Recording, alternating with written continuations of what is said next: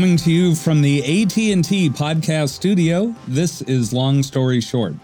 I'm Ted Streuli, the executive director at Oklahoma Watch. We're a statewide nonprofit news organization that specializes in investigative reporting. You're listening to our weekly podcast, which lets you hear directly from our journalists as they provide deeper insight into their recently published stories.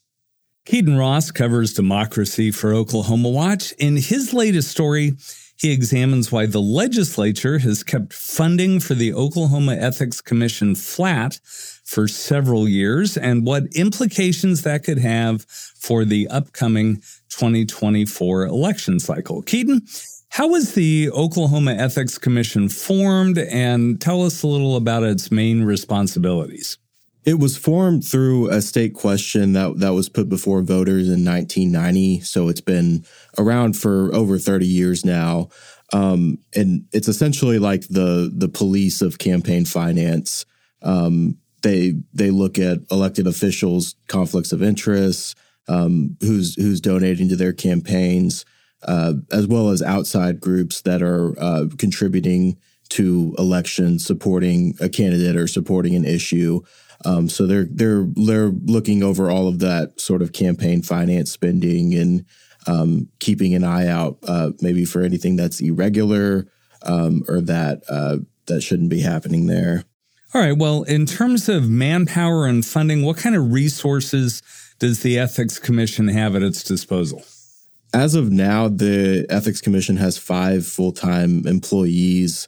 There's also a board that votes on decisions, but of course that's a voluntary board. So they have that pretty small staff, and their overall budget is around $688,000 annually, which is very small for a state agency. Now, how does Oklahoma's ethics funding, say, compare to similar states, similar size states? So when I spoke to the Ethics Commission's executive director, she told me it's can be a little tricky to compare states just because, one state might have more responsibilities, one state might have less responsibilities. Some might be looking at local campaigns or state campaigns exclusively. But when they did an analysis, they found that Louisiana and Connecticut, their responsibilities are pretty similar to Oklahoma's ethics commissions. Both pretty similar population to Oklahoma, and they both have annual budgets last year of exceeding $1.5 million. So comparing that to Oklahoma's $688,000, pretty big gap there. Now, earlier this year, the Ethics Commission requested nearly $400,000 in additional funding for fiscal year 2024. That would be a big jump from what they're getting now. What justification did they offer? One of the main points of their budget presentation was highlighting just the amount of what's called independent expenditures, which are supporting a candidate or a cause. They're not supposed to coordinate with that candidate or cause. And oftentimes these groups don't disclose their donors, so that's what we might hear of as dark money. That spending really rose in 2022 compared to the last midterm cycle in 2018. And coming with that was some groups that maybe are based in Washington, D.C. or out of states, trying to skirt some requirements or do some things that aren't under the state's reporting requirements. So while the spending's technically legal, as you get more spending and more groups in, the likelihood that they try to skirt those requirements goes up. So that was a big part of their presentation. And, maybe just for clarity, some folks on the independent expenditures or dark money, my understanding is, we've long had state laws that say an individual can give X number of dollars to a candidate for their campaign. That goes into their campaign fund, their war chest, and they spend that on ads or mailers or phone calls or events or whatever they think they need to do to get elected.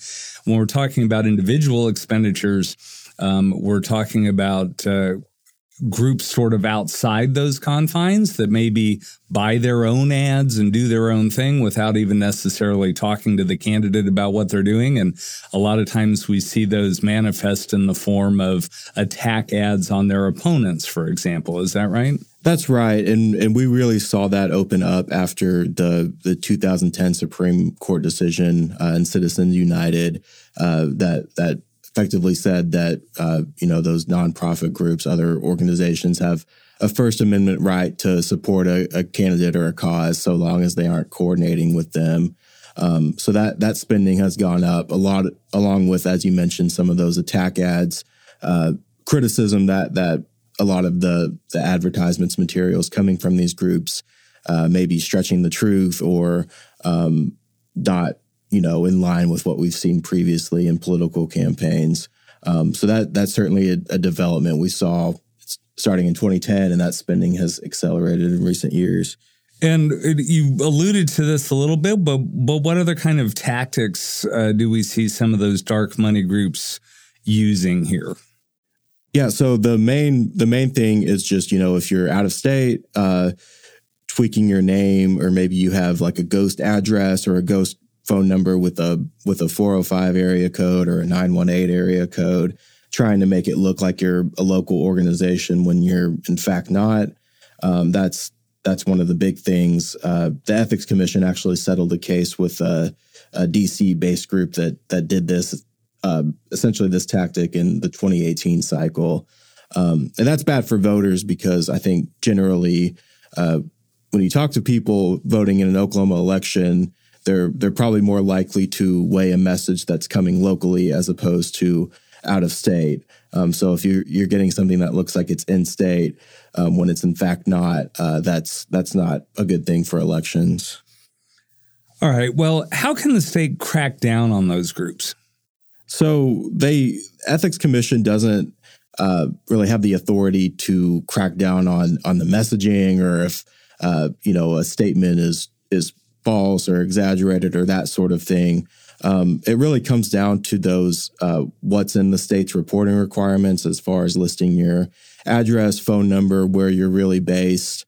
Those sorts of things are the main thing. And when you have less manpower and an influx of money, keeping up with that in real time becomes a lot more difficult.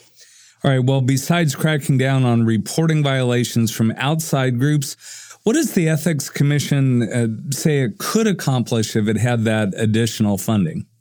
So as part of that $400,000 we mentioned earlier that of additional funding that they requested at the start of the year, some of that was allocated towards what they call a political subdivision unit, which would basically be an effort to try to get those campaign finance reports that are required in local elections, say like a mayoral election.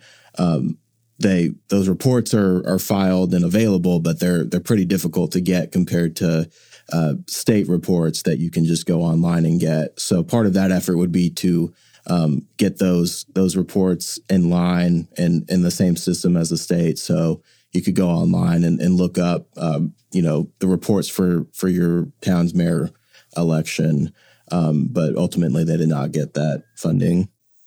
All right. Well, thanks, Keaton. You can read all of Keaton's coverage of the Ethics Commission and their budget woes and how that affects Oklahoma voters on our website, oklahomawatch.org. While you're there, you can also subscribe to Keaton's weekly newsletter, Democracy Watch.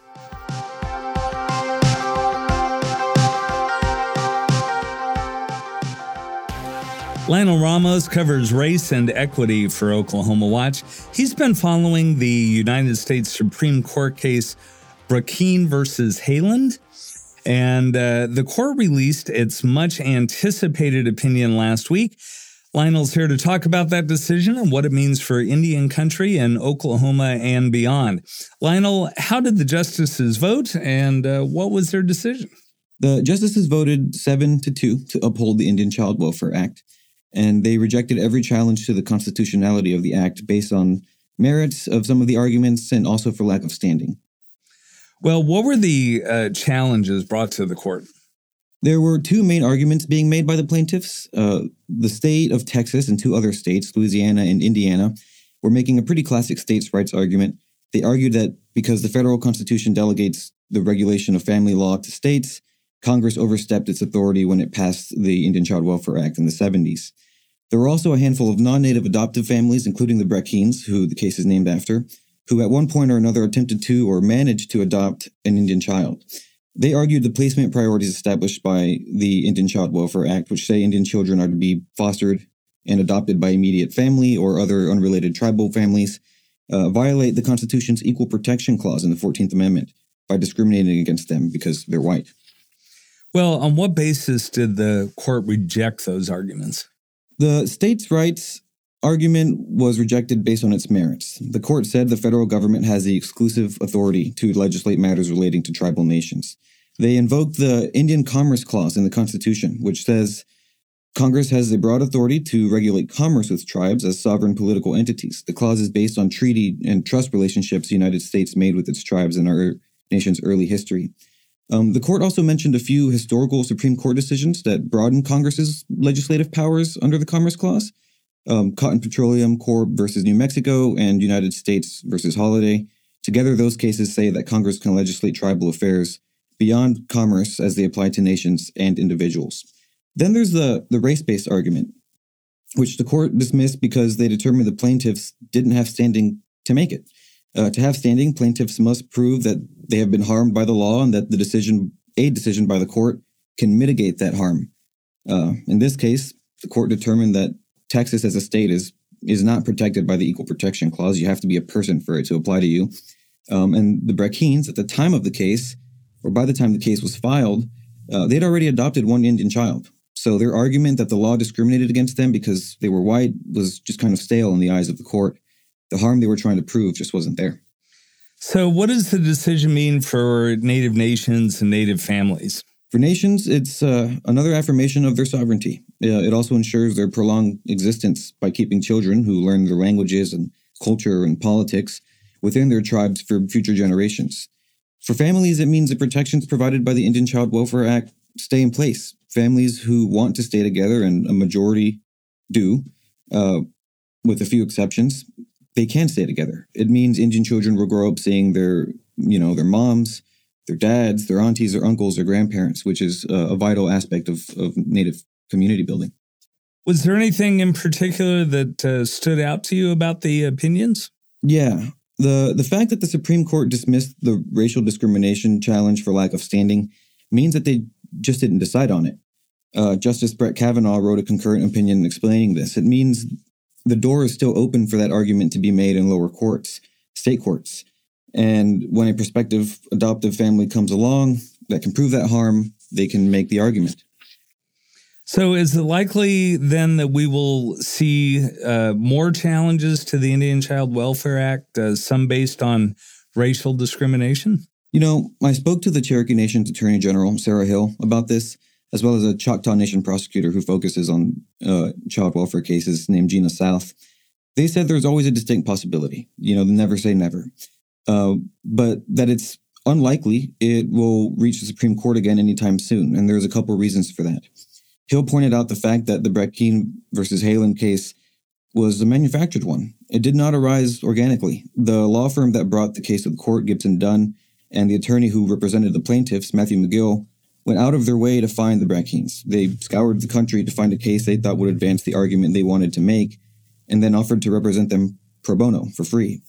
That's key because these cases argued in federal court are, if they get enough traction to get to that point, are very costly and drawn out, sometimes over many years. The chances of a family wanting to or being able to carry a case through federal court on their own dime is highly unlikely, especially now that there's precedent to uphold the Indian Child Welfare Act from the highest court in the country. All right, what's next for tribes in Oklahoma? Well, one thing Gina South, the Choctaw Nation attorney, said is that the protections provided by the Indian Child Welfare Act only work if there are enough tribal foster and adoptive families to take in children who need it. Right now, there are more Indian children in custody of child welfare agencies, state and tribal, than there are Native families to house them. She suggested there are some actions being taken to change that, what those actions look like depend on the tribe. All right. Well, thanks, Lionel. You can read Lionel's coverage of the Supreme Court decision in Burkeen versus Haaland, as well as all his work related to race and equity on our website, oklahomawatch.org.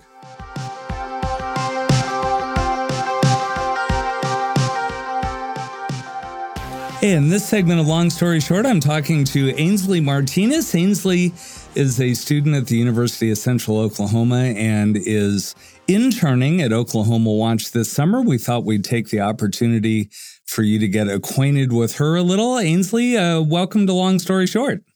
Thanks for having me. Tell us first a little bit about your background, what you're studying at school, and why you chose to pursue that particular path.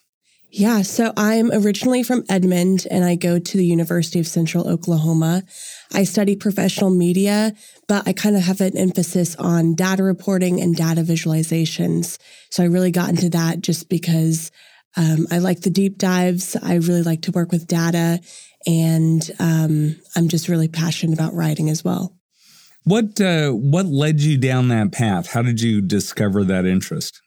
Yeah, so I really discovered it at an early age. I actually have a disability, so that kind of made me see the things that I couldn't do in life a lot easier. So when I discovered writing, I just knew that that's the path for me. When I was 11, I decided on journalism because I really wanted to document history and live through history. And I read a quote at the museum that said, there are 3 people who run towards danger and not away: police, firemen, and reporters. And that just really solidified the journalism experience for me. Well, what have you discovered since you got started at UCO? It never turns out exactly the way you pictured it in your head. So what have the surprises been so far? Yeah, I mean, you are definitely right. It's not what you expect. I've definitely learned a lot of other areas of journalism that I wasn't really particularly interested in. So broadcast and radio and video. And I think those things really just bolster my skill set in journalism. And really, I mean, this new world of journalism is multimedia. So I think that's very beneficial to me, even though it wasn't what I particularly wanted. So long term, right? Everybody sort of pictures what they're going to be doing somewhere down the road and kind of how they want to shape their careers. Often that doesn't work out exactly the way you pictured it either. But at the moment, what do you have in your head for yourself? Yeah, well, it's kind of funny, and it's kind of perfect why I am at the Oklahoma Watch right now. I really want to start my own nonprofit news organization catered to media literacy and accessibility, particularly in communities that struggle with misinformation. So this kind of age of nonprofit journalism, I think, is really important. Especially when, you're looking at press as a constitutional right, as a public service, and as something that shouldn't be capitalized off of.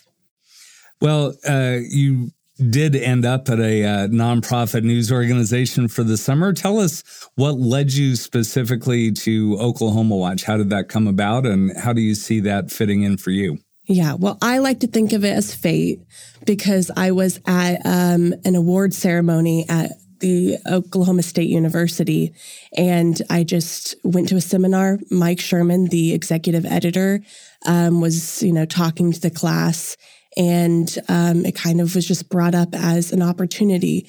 So we talked about it a little bit, and then it was very smooth sailing since then. So it was very on a whim, last minute, but I couldn't have been happier with the decision.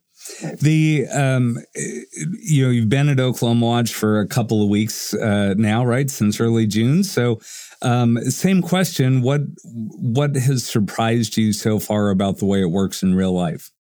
Yeah, I really enjoy the flexibility and the opportunity to grow at Oklahoma Watch. I think both you and Mike really lead without feeling kind of patronized in a way. So it's like I'm able to learn from you all, but also still kind of do my own thing. And I think the topics that I bring up, disability coverage and other topics like that, I'm very appreciative that it's been received so well.